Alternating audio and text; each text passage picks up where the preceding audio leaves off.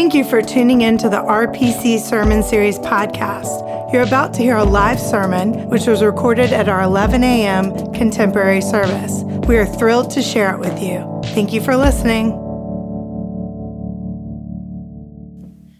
We're going to talk a little bit about the prayer of confession in the sermon today.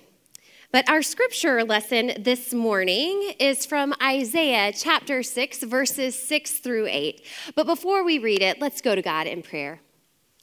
Holy and gracious God, we thank you for this morning, for the fact that we can come here and we can worship you.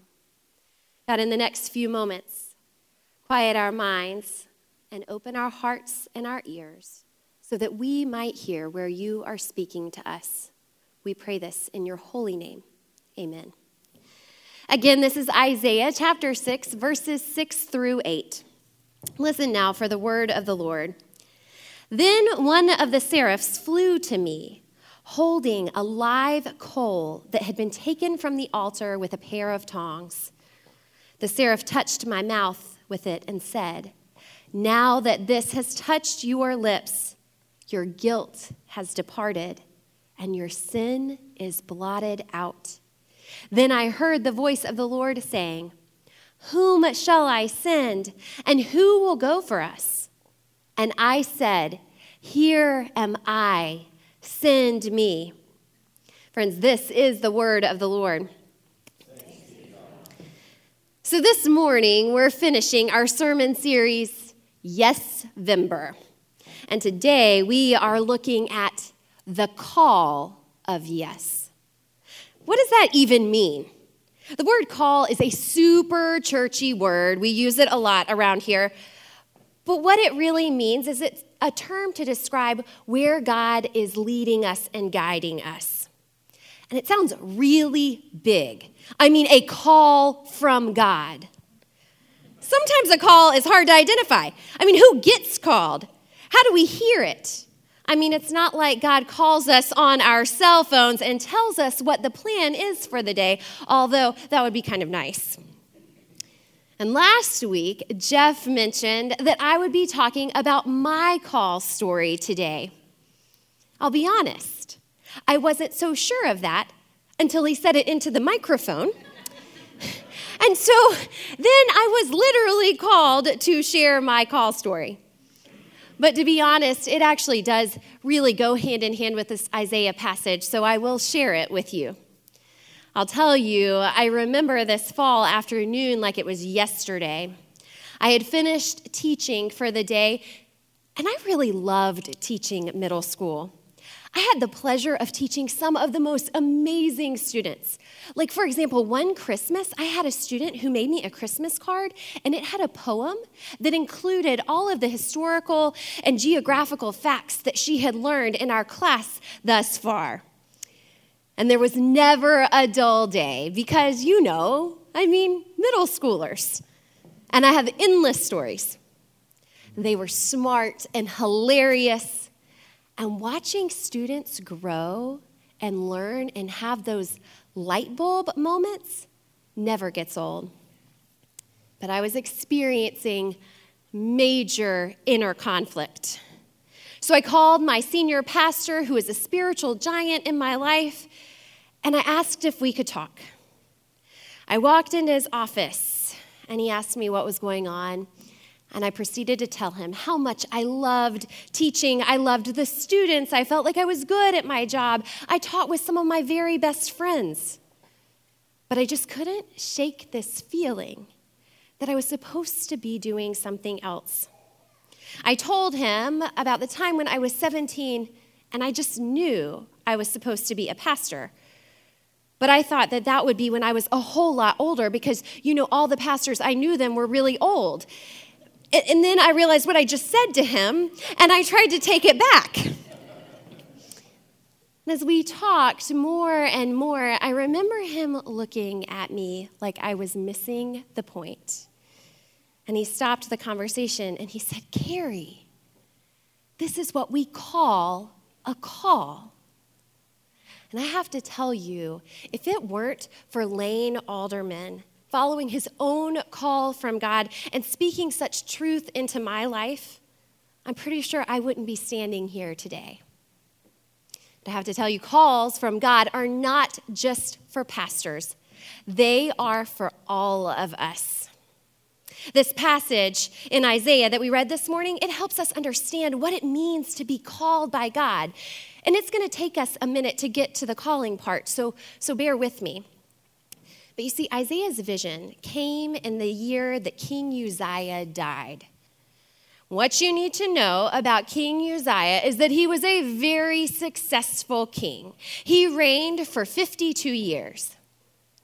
But at some point during his reign, he started to feel like he was even more powerful than God. And so he started to challenge the sacred worship.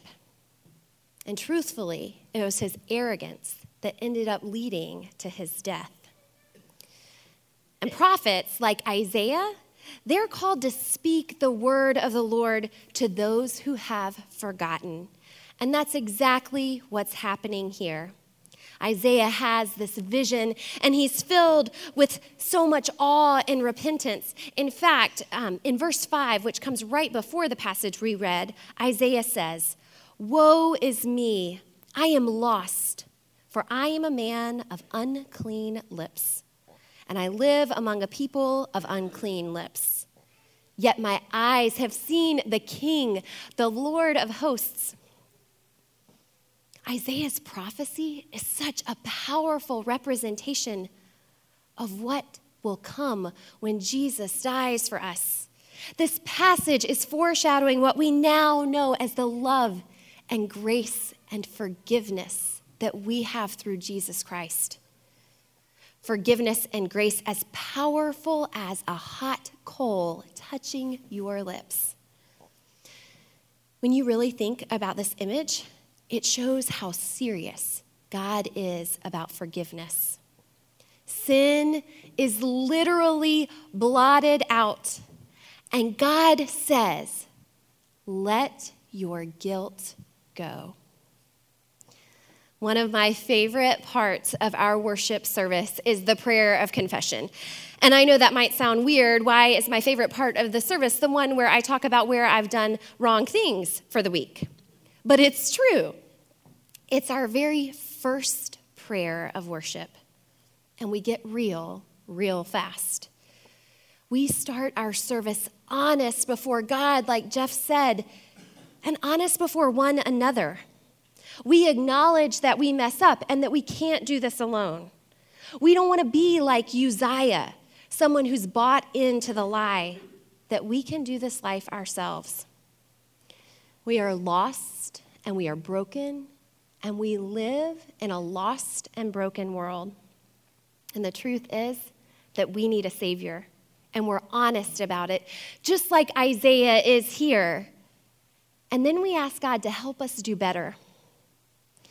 But we do all of this assured that we are forgiven. We are assured that because of Jesus, our sin is blotted out, and God says, "Let your guilt go." Now, some people might say, well, if you're forgiven, why even worry about what you do? Do whatever you want. You'll be forgiven anyway. But see, there is no way to experience God's love, God's mercy, and God's forgiveness without being changed. German theologian Dietrich Bonhoeffer says that if we say that we are forgiven and saved, but we don't live like Christ calls us to live, then we're just practicing cheap grace. To know Jesus, to have faith, inevitably means that our natural response to Jesus is to follow him. It's not forced, it's not something that's mandated, it's our natural response. Have you ever been on the receiving end of a gift and you just know that you're never going to be the same because of it? In March of this year, one of my best friend's homes burned down in South Carolina. She and her husband, their 4 children, and their pets were inside when the fire started, sound asleep. Her neighbor, Mona, happened to wake up in the middle of the night, She just happened to walk by the window and she saw the fire. She ran outside in her PJs. She ran to their back door. She's calling 911 on her cell phone. She's screaming. They're not answering. She's then on the phone with the dispatch. And she gets a planter and she tries to throw it into the door to break in. About this time, Betsy and Brian wake up and they hear the noise. And they go to the door and they start to realize that there's smoke in the air and they realize what's happening. Now, Mona could have run away to safety back to her own home. She has already woken up her neighbors. She's called 911. Help is on the way. But she doesn't. She says, I'll help get the kids. She runs into the burning home and helps them get the kids out. All of the kids, all of the pets were able to get out safely, but it was less than 2 minutes after they all got out that the house was completely consumed in flames. 2 days later, I drove to South Carolina to be with Betsy. I met Mona, who Betsy describes as her guardian angel. During our conversations, Betsy told me that she would be forever indebted to Mona. Of course, Mona wants nothing in return. She just did what she felt called to do as a neighbor and a friend. There's nothing to repay. But because of what God did through Mona, Betsy is forever changed. And she lives her life in response to what's happened. Betsy's natural response is to be a good neighbor, to be grateful for each moment, to seize the day, to love her family and her friends and her community deeply, because she's been on the receiving end and knows not only how life-changing it is, but how life-saving it can be. In our passage, Isaiah has experienced God's forgiveness and grace, and his natural response is, "Here I am, send me." Isaiah feels called to go and follow God before he even knows where God is calling him. Now, I want to tell you, there's a part of the passage that we didn't read, and I would be remiss if I didn't tell you about it. It's the very next verse, verse 9. After Isaiah said, "Here I am, Lord, send me," God wastes no time. God has an assignment for Isaiah, and he says, "Go and say this to the people. Keep listening, but do not comprehend. Keep looking, but do not understand. Make the mind of this people dull and stop their ears and shut their eyes so that they may not look with their eyes and listen with their ears and comprehend with their minds and turn and be healed." Okay, Isaiah is being called into a very hard situation. Basically, he's being called to prophesy to a faithless Israel. This was his assignment from God. And honestly, if I was Isaiah at this point, I might be saying, "Oh, are you sure? I take it back. Maybe you want to send someone else." In fact, I do that sometimes. I question where God is leading, or I think maybe I have a better plan for my time. This actually happened this week. You see, every month, the pastors in our area get together and have lunch. And there's generally a topic for discussion. And the lunches are always great. But I would like to be real. It's a bunch of pastors sitting around for lunch, so there is not a lack of conversation. And some of the pastors are retired, so they don't have anywhere to be. So it can be a lengthy lunch. And this week was a little hectic for me. And I was kind of thinking, oh, well, maybe I could use this time to, write a sermon. But Jeff came by, gave me a little bit of a guilt trip. And he said, "Well, Carrie, they moved this lunch this week just so the pastors at Roswell could attend." I went to lunch, and I am so glad that I did. Because during lunch, one of the pastors was sharing something that he had learned through a book. It was Brad Lomenick's book on leadership called H3, Be Humble, Stay Hungry, and Always Hustle. But he got this idea from this book that shaped how he sees his call and how he lives his life. And when he shared this idea, I knew I was meant to be there. And I knew God was speaking through him, because this is the exact thing that our Isaiah passage is talking about. The idea is to shape your life according to these three things: your identity, your call, and your assignment. Your identity. First, who are you? Just like Isaiah, God encounters us where we are, even if we're lost, even if we have unclean lips, even if we live in a broken world. God says yes to us. And we know that God sent his Son for us so that we might have everlasting life. Scripture tells us in John verses 14 and 16, 1 verses 14 and 16, and the Word became flesh and lived among us, and we have seen his glory, the glory as of a Father's only Son, full of grace and truth. From his fullness we have all received grace upon grace. And the Apostle Paul reminds us later in his letter to the Galatians in chapter 3, verses 26, now that faith has come, we are no longer subject to a disciplinarian. For in Christ Jesus, you are all children of God through faith. More than your name, more than where you come from, more than what you do for a living or how much money you have, the good news is this: your identity is rooted in Christ. Because God has said yes to us through Christ Jesus. Your identity is a child of God, and through God's fullness, you receive grace upon grace.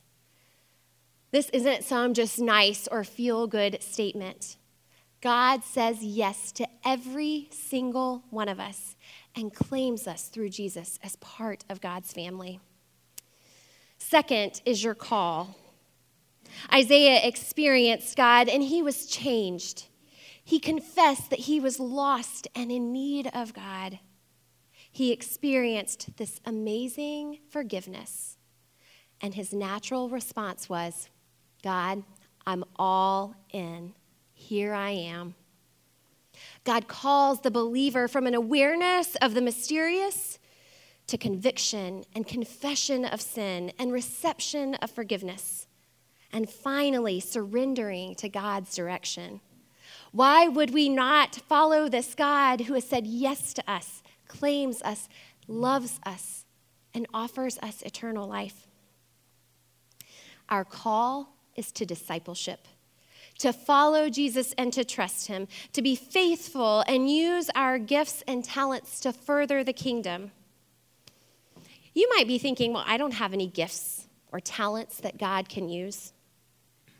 I am here to tell you, God uses us all. Remember, God worked through Mary, who was a young teenager. God worked through David, who ended up becoming an adulterer. God worked through Rahab, who was a prostitute. God worked through a less than favorable tax collector, Zacchaeus.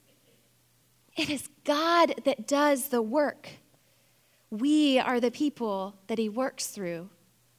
But we have to be willing to say, yes, here I am, Lord. God calls each one of us to follow Jesus in every aspect of our lives. We might not always know where God will lead us, but we can trust that knowing God calls us, and he calls us no matter whether we are equipped. We can remember that God doesn't call the equipped, but he equips the called. And this brings us to the final part of the idea, your assignment. When we say yes to the call of discipleship placed on each one of us, where will that lead? Isaiah said, yes, here I am, before he knew the assignment. Each day, we can be looking for where God assigns us for this particular time and place. You don't have to quit your day job to follow Jesus. Rather, God can use you anywhere you are. You just have to say yes and to follow where God leads. And our assignments can change. And I know that this can be hard. Sometimes it's hard to hear God. That's okay. I want you to take comfort in the fact that sometimes it's in the silence that God draws near. Sometimes it takes time to really hear God. Sometimes we have to wait. And sometimes, like Isaiah, the assignment isn't glamorous or easy. Sometimes it's just plain hard. But there are fruits and gifts that come from saying yes, some that we could never imagine. When I accepted my call and assignment to go to seminary, it wasn't easy. I didn't know how I was going to pay for it. I was still going to work full time, so I had insurance. And then I ended up getting engaged and married, and during seminary, I had a baby and changed jobs. And then I realized I had to do a chaplaincy from 24 to 40 hours a week for 6 months on top of my job. And I was thinking to myself, how on earth am I going to do this? It was a mess, but it was my assignment. I actually loved being a hospital chaplain, but something happened during that time that I could have never imagined. Lane, the one who helped me hear God's call and be faithful in answering it, got sick again. And he was in and out of Northside Hospital where I was a chaplain. And when he'd get there, he'd text me and tell me his room and say, "Come visit." Sometimes we would laugh and catch up. Sometimes he just didn't feel good and we didn't say much at all. Sometimes we would pray. Sometimes we would cry. And I got to see just how much he was still living out his call in a new assignment. He was such a blessing to the nurses and doctors there. And in fact, I got in good with some of them just because of my association with him. But did I ever want this to be my assignment? Watching someone who is a spiritual giant, someone I loved and cared for, suffer? No. Was it hard? Yes. But this identity as a child of God, the call to be a follower of Christ, and the assignments God gives do bear fruit and gifts. Being with Lane during that time was a gift. Our conversations and prayers are some that I will treasure for the rest of my life. Lane got me to realize I just had to say, "Yes, here I am, Lord." Where do you need to answer the call and say, "Yes, here I am, Lord"? Let us pray. Holy God, you have claimed us as your children, and you have called us. Help us to be faithful in answering your call and your assignment for us and living in natural response to your love. We pray all of this in your Son's name. Amen. Thank you so much for listening to the RPC Sermon Series podcast. If you'd like more info about Roswell Presbyterian Church, check out our website at roswellpres.org.